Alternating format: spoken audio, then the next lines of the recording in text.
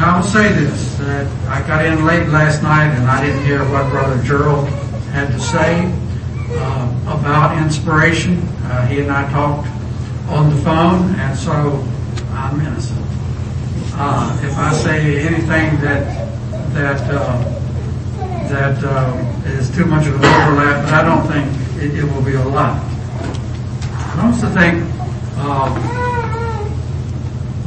two basic points here. And one is, what does inspiration by God mean? And then I want to think about what are some of the implications of that. What does it imply and entail? So let's think about what the inspiration of God means. Inspiration, as it's used in Scripture, as it relates to how we got the Bible, was not like Brother Paul used the word inspiration this morning. And I picked up on that because I had this topic. But he talked about, the meetings being inspiring.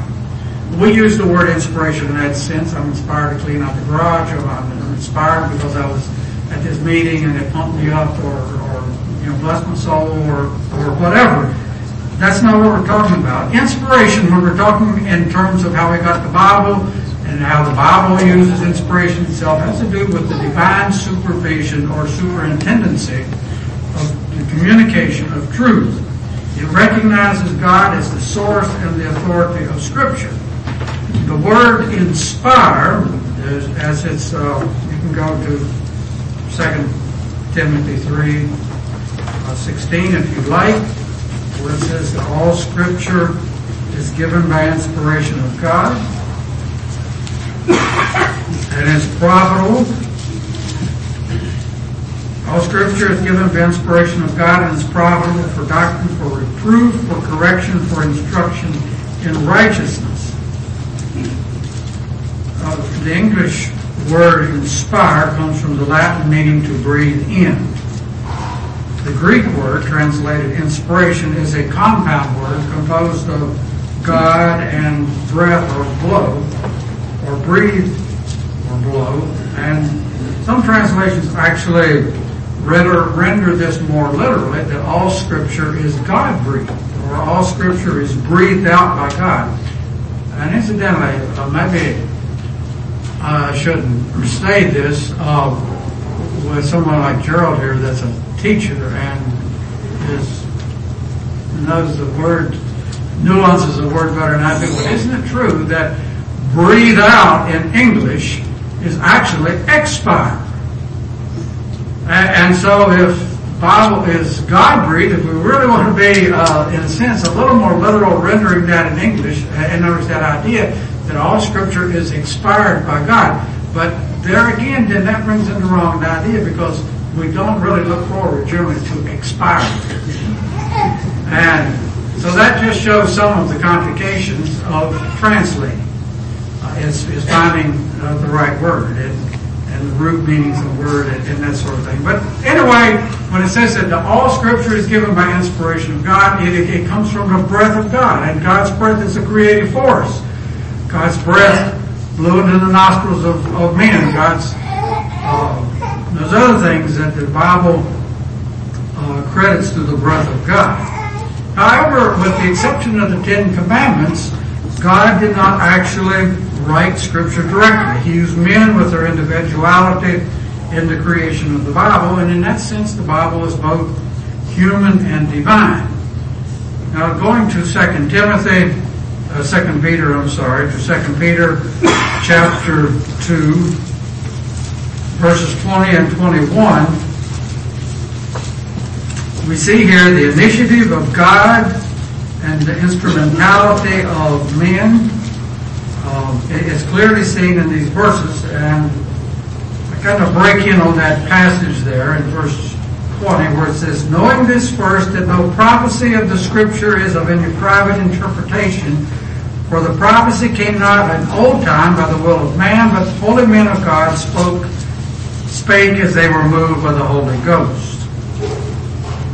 And so here we see that Scripture writers did not act upon their own volition, but were chosen by God.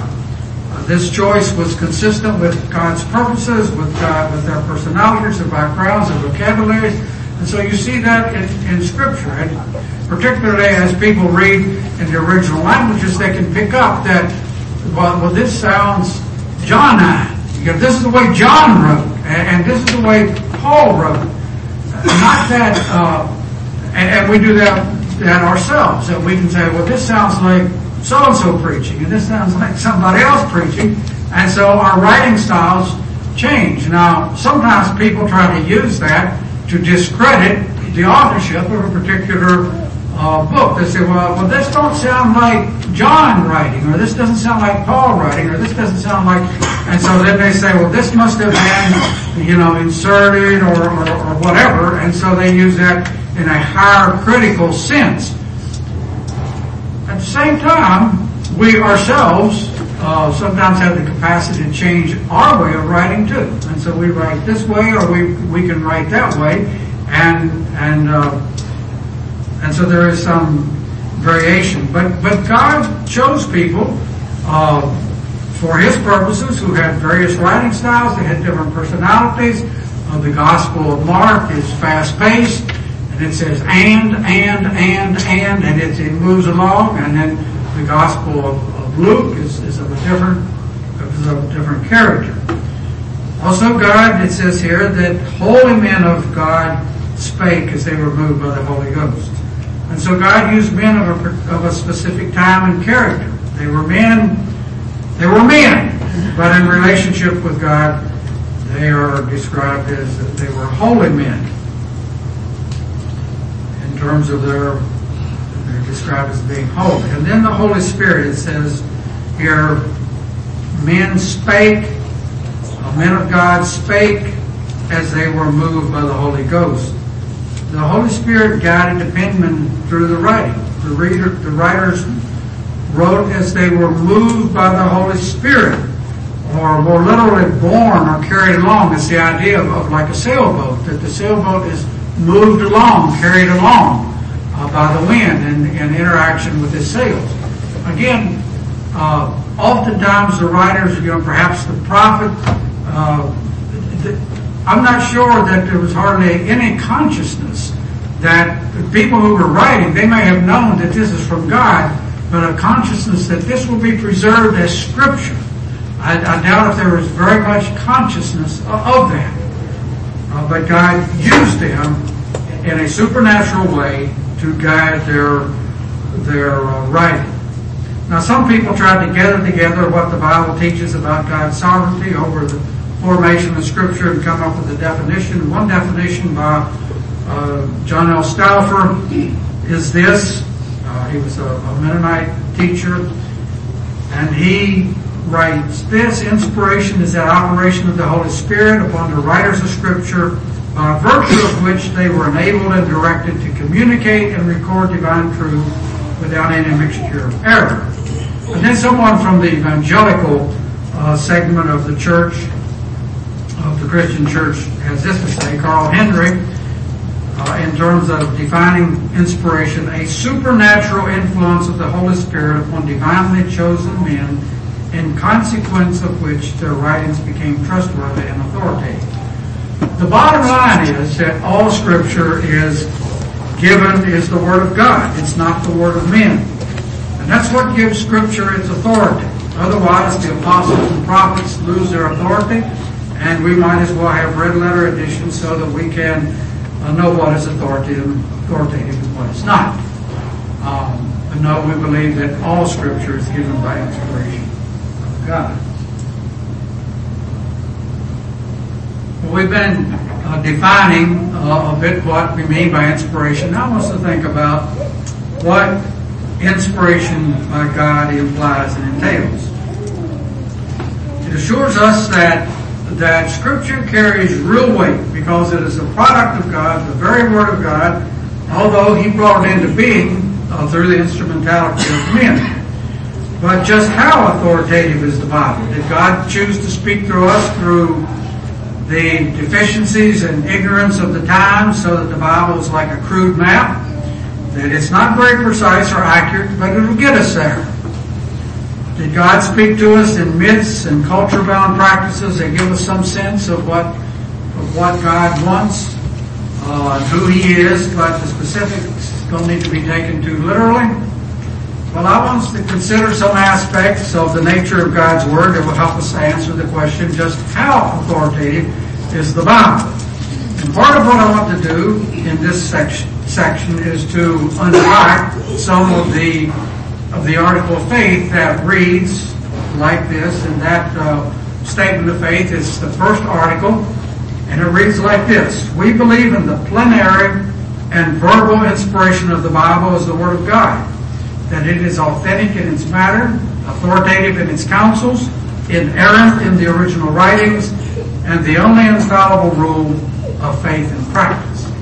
Now let me say that in some circles, or in the Mennonite Church USA circles, and maybe other than that, this statement is discredited, is being discredited.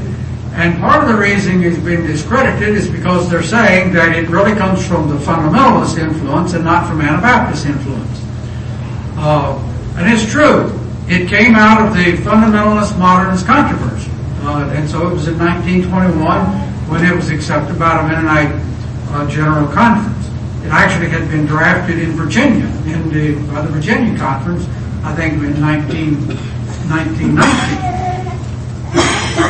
We, as a people, we generally don't address issues until they become issues. And so at that time, the Bible was under threat. The authority of the Bible was under threat in a way that it wasn't under threat during much of the period of Anabaptist and Mennonite history. Now, in saying that, it is true that there was a spiritualist element among Anabaptism that didn't hold to some literal acceptance of for instance, that communion and perhaps baptism were spiritual experiences instead of literal things. And so there was a certain amount of that element in Anabaptism. Anabaptism really was a broad tent. It cast a broad tent. But the fact that this statement was drafted in a particular historical context to address the issues of the time does not invalidate its usefulness to articulate our understanding of the nature of Scripture. And so you don't need to be intimidated, even though it came out of the fundamentalist modernist controversy, or that Anabaptists didn't really deal with issues such as inerrancy. I would assume that basically it was assumed. It wasn't an issue. It's like concerning Mennonites painting toenails. It wasn't an issue too much 40 years ago, but it's become an issue now. And so you deal with those issues when they come up. Okay, so I want to look at a number of implications, and the first one, is not really out of the statement of faith, but I want to say it this way: the Bible records objective information from God and about God. The Bible records objective information from God and about God. God communicates to us just as He made us as human beings to communicate to one another. When we are communicating honestly. Now, it's true that sometimes as human beings we communicate dishonestly to one another. But God is communicating honestly to us, and He communicates to us just as He made us to communicate to one another when we're communicating honestly. And so while we may use figures of speeches and literary devices and that type of thing in our communication to one another, we still generally communicate in an understandable way and in a straightforward way, especially so the more crucial and critical the information. And when we don't speak in riddles when somebody's house is on fire and there's a life in danger. But there are sometimes we do speak in more indirect language. Likewise, while God employs various literary devices in His Word, yet it asserts truth and speaks with a literal meaning. God does not speak to us so ambiguously and so subjectively in His Word that it leaves us racing down the highway of life in a dense fog, not knowing where we're going. The Bible is not a collection of larger-than-life religious stories. that explain man's spiritual aspirations and the development of religion that, while taken seriously, cannot be taken literally. That's more of the old liberal view of Scripture. The Bible does not simply contain the Word of God, nor become the Word of God when we have an encounter with God through it. It's the Word of God. Nor does the Bible is not human accounts of or witnesses to divine revelation. It is divine revelation. And those two things was what the old, back in more of the mid-20th century and a little later, was this thing called neo-orthodoxy. And it's like, the Bible becomes the Word of God when you read it and you have this encounter, and then now it's the Word of God. Or it is not really God's revelation, it is people's writing about revelational encounters that they had. And so, no, that's not what the Bible is either. Today, we, in the last 15 years or so, we've heard about postmodernism, and now I've heard, that's just recently something that's even moving beyond that. But that's more the idea that the Bible is let me say it like this, the Bible is not a humanly crafted meta-narrative, an overarching story that just explains what we Christians believe, but the Muslims have their meta-narrative and the Hindus have their story and all, and every story is a good story, but this is the Christian story. And that's not what the Bible is either. The Bible's objective, literal meaning, character is seen, for instance, in Matthew 5:18, where it's already mentioned this morning, where it says, it talks about down to the jot and the tittle. And in that same verse, it refers to the law, until heaven and earth shall not pass away until all the law is fulfilled. And how literal is law? Argue with your law enforcement officer about that. No, don't. We take that straightforward. Don't. The law is not too malleable. The straightforward nature of the Bible is also seen in that the Bible itself attributes itself to God. The writings of the Old Testament are ascribed to the Holy Spirit. And it says in the New Testament, Jesus says, I have many things to tell you, but I cannot tell them all. But when He comes, He shall guide you into truth. He'll bring things to your remembrance. And so, it's attributed that the Bible is bringing, is the author, that God is the author of the Bible.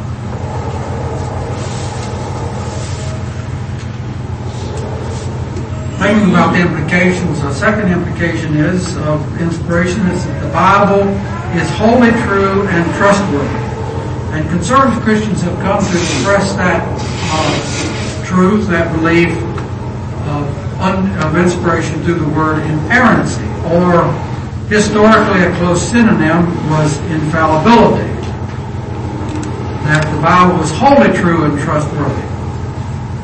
That means that Scripture is without error in all that it affirms, entirely without mistake or deception, and wholly trustworthy. Now, some people are convinced that Scripture contains errors of fact, yet they want to have an authoritative Bible. Their contention is that in matters of faith and practice that the Bible is authoritative, but in matters of history and science there can be some error.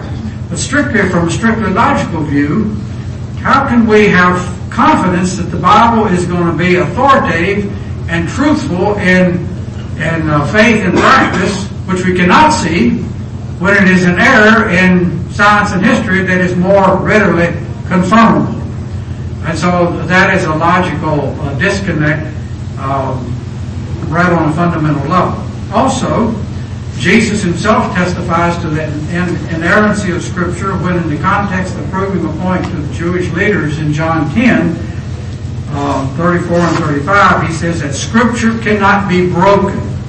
And that was taken to mean that Scripture cannot be refuted or shown to have error. And so Jesus himself gave witness to the infallibility in the inerrancy of Scripture. In addition, since Scripture is God-breathed, it is God's Word, then the accuracy of Scripture really rests in God. And as I mentioned before, God cannot lie. And so if we accept that Scripture is fallible, that it is errant, then if it claims to be all inspired by God and come from God, God is placed in a place of contradiction. And he who cannot lie is lying to us in his word. Now I would like to make two qualifications concerning errancy or inerrancy. And the first is that inerrancy means that when all the facts become known, the Bible is entirely true and never false in what it affirms. There are things in the Bible that sometimes you may record the words or thoughts of men who are mistaken. For instance, in Ecclesiastes or in Job. And so someone will be saying something and it is not, they are mistaking in their point of view. And so inerrancy does not make what someone says that is a lie to be truthful. It is a truthful record of what was said. The second qualification is that inerrancy applies to the original writings. It does not apply to any subsequent manuscript copies or any translations or versions. Now, this morning, Brother Martin was helping us see that there are mistakes, whatever you want to call them, errors, creep into the manuscript record. And I'm not sure I heard him say this, but they have not all been removed. Okay? So he shook his head and agreed. Okay, so it's the truth. And so you can go to your own, if you carry the King James Bible, you can go to the own King James Bible. I won't take the time to show that, but there are places, for instance, that this king lived, it says in Chronicles that he lived for so many years, or reigned, and it says in Kings that and the numbers are different, or that Solomon's horses are different, or different things. So there still are some contradictions or some copyist mistakes or whatever that have not totally been taken out or corrected. And so inerrancy does not apply to any Bible translation. It applies to the original autographs, which are no longer in existence. Now, God could have preserved those inerrant autographs.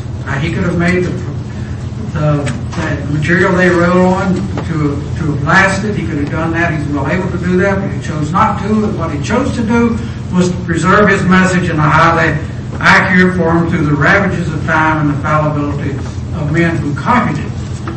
Someone may quibble and say, well, what's the big deal about inerrancy if, in fact, the present manuscripts and the resulting text contain some discrepancies? So what's the big deal? And the deal is that in spite of the fact that God used fallible men, humans, to preserve and translate His Word, that the message is true and reliable because it rests on a solid foundation rather than on the sands of tales and falsehoods. And whatever uncertainties or inaccuracies exist in the present manuscripts, they cast no doubt on any doctrine. As far as I know, there's no doctrine in any doubt because of whether Solomon had this many horses or that many horses. There's no doctrine under threat. Third implication of the doctrine of inspiration is that the Bible is reliable and trustworthy to its very words. And this is what is meant by verbal inspiration. We believe in verbal inspiration. The very words may be relied on. Now, verbal inspiration is not a biblical word, just as Trinity or incarnation is not a biblical word. It is the word that we use to express a particular idea or truth. And so there are times in Scripture where an argument rests on a single word. God's instead of God. perhaps. It rests on the tense of a verb. It rests on whether it's a singular or plural. There in Galatians 3, where it talks about not seeds, but seed. And so the very words count. Verbal inspiration needs to be clarified by what it is not. Sometimes people caricature verbal inspiration and they ridicule it by making it be as though the Apostle Paul was just running a typewriter and God was making his fingers move, so to speak. And that is referred to as mechanical dictation. Now, there were times where writers of Scripture did actually write what God gave them to write. For instance, some of the prophets. God spoke, and this is what God said, and they wrote it down. And that's one of the quibbles I have sometimes in the book of the Revelation, because some commentators will say, now what John was trying to do, well, no, John was not trying to do. John was writing down a vision that God had given him. And so, but generally, God impressed upon men's minds the truth that He wanted them to communicate in their own words down to the very words. That God superintended down to the very words that they wrote what He wanted them to write.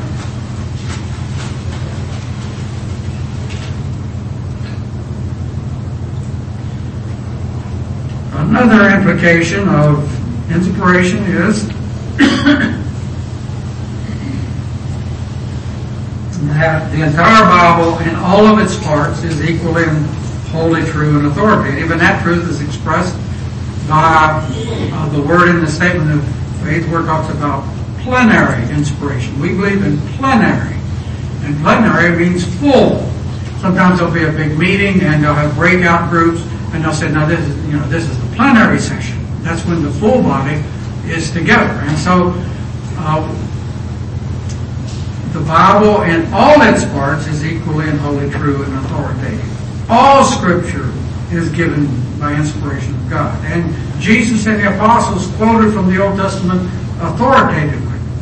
Now, some people pit one part of Scripture against another. For example, the introduction or the illustration I gave at the beginning, in which the writer bases his arguments concerning same-sex practice and other things exclusively on what Jesus said. I, not so long ago, heard a man, a presentation of a godly and a gracious conservative Anabaptist man, and he told us how he liked to teach what Jesus taught. Well, that's fine. However, is it any more virtuous to teach what Jesus taught than to teach what Peter taught or what Paul taught? It's all on an equal par. And it almost seems to be an idea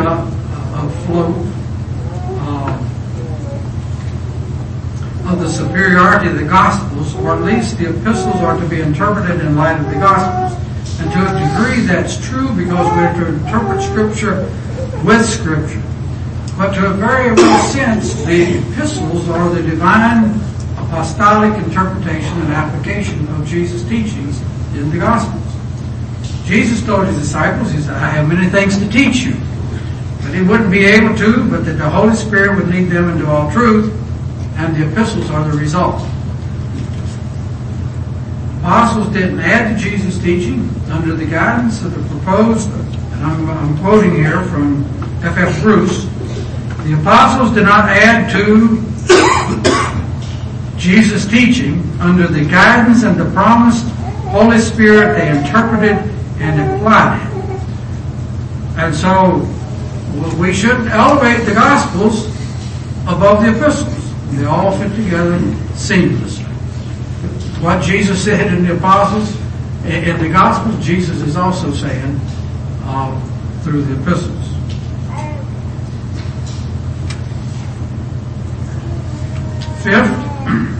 Fifth implication, the Bible speaks authoritatively through the medium of human language, culture, and experience.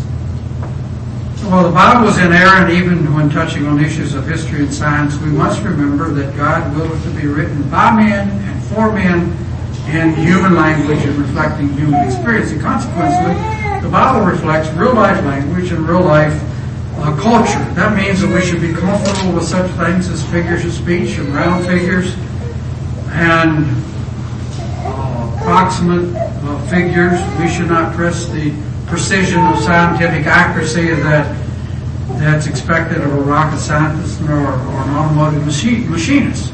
We don't speak that way.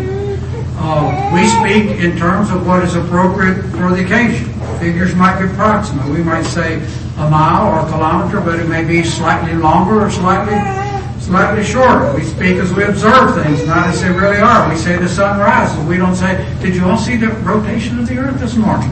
But we don't speak that way. We speak as we observe things. And so we may even generalize and say everybody was sleeping and really 2 or 3 were awake.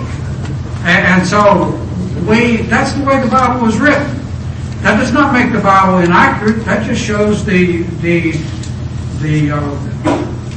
language that they were human too. They spoke as we speak. So sometimes we may go to great lengths to try to justify, about the labor and how how long feet around it was and the thickness of the wall and that type of thing. And I'm not sure we need to go through that motion. The Bible speaks in generalities just as we do. And that's what makes the Bible so interesting and relevant and applicable to all ages. Imagine if the Bible was written as a philosophy book or as a theology book. But no, it's interesting because it is written in human language and in culture. In conclusion, there's a defining story in the life and ministry of the late Billy Graham, and some of you younger ones may only have vague knowledge of the man, and some of you other ones may think that he's unworthy of an example concerning ministries. But I believe we should give honor and respect where it's due, and despite Billy's, Mr. Graham's shortcomings, he was a man of great commitment and great integrity in many ways. I do believe, and God used him for the salvation of many. As a young married man, Billy had served in itinerant evangelism with an organization known as Youth for Christ. He was also conducting some crusade evangelism of his own, and he was also president of the college. As a very young man. Northwestern was it called in Minneapolis, where the Billy Graham Association was in Minneapolis. And the reason it was in Minneapolis is because that's where the college was, I think, that's where he was president. And so it's kind of, even though he was from Charlotte, North Carolina, that's where his association, for much of the time, the headquarters was. But anyway, as a young man, he was doing all those things. But he was facing a personal crisis, a crisis which came to head just shortly before the crusade in Los Angeles that catapulted him into national consciousness and onto the world stage in 1949. And this is what happened, that a friend of his, who was also a fellow evangelist with the Youth for Christ, these were dynamic speakers. They were people who were really active and spellbinding. And his friend was Chuck Templeton, and he was even a more effective, more charismatic figure than what Billy was. And Chuck was a bit of an intellectual mind, and he got to having questions about this thing. Are we just taking people along in the course of our personality? More of that type of thing. And so he went to Princeton Theological Seminary and was going to school. Well, by that time, Princeton Theological Seminary was liberal, and he was, things like, no doubt, higher criticism was part of their agenda or their teaching at that time. And so he was starting to have real questions about the authority of Scripture and about the nature of Scripture and this type of thing. And he started feeding this thing to Billy and telling Billy that, he started to undermine Billy's faith. And Billy, at that time, he started reading some authors. Niebuhr, there was a Richard Niebuhr and a Reinhold Niebuhr, and these were neo-Orthodox people. Billy said something like this: I was reading, one of the Niebuhrs, and I got a faint glimpse of what they were trying to say. I just got a glimpse of what they was trying to say. Well, these are heavy things, and Billy's convictions having to do with the authority and inspiration of Scripture were coming under attack. Now here he was, a man who was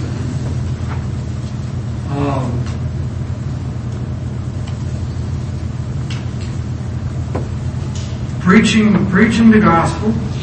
And how could he preach the gospel with assurance and with power if he didn't believe in the authority of Scripture? And how could he be president of a college that was founded on unquestioned faith in the authority of the Bible if he couldn't trust the Bible? And he was talking to Chuck, and he said, "But Chuck, when I say the Bible says, or God says," and by the way, the Bible says was a signature phrase for Billy Graham, and it gets results. Now, we not just want to get results, but it did get results for Billy Graham, and he just couldn't put this out of mind. And he was out in California, in the mountains, at a youth convention or something, and he went out one night, and he sat on a rock, and he laid his Bible out on a stump, and he said, "I can't remember exactly what my prayer was like, but it was like this: Father, I'm going to accept this as thy word by faith. I'm going to allow faith to go beyond my intellectual questions and doubts, and I will believe this to be your inspired word. And as the saying goes, the rest is history." Chuck Templeton came to the point that he says, "I am no longer a Christian." And he lost out on the faith. Ultimately, our faith is not in the Bible, but in the God of the Bible. We don't have all the answers about God, but we have sufficient evidence to put our faith in Him. And we can have faith that He communicated to us, and we do not have all the answers about the Bible. But we have sufficient evidence to put our faith in the Bible. That is, that God was able to breathe out His Word, which is authoritative, absolutely worthy of obedience. Believe in obedience, the only infallible rule of faith and practice.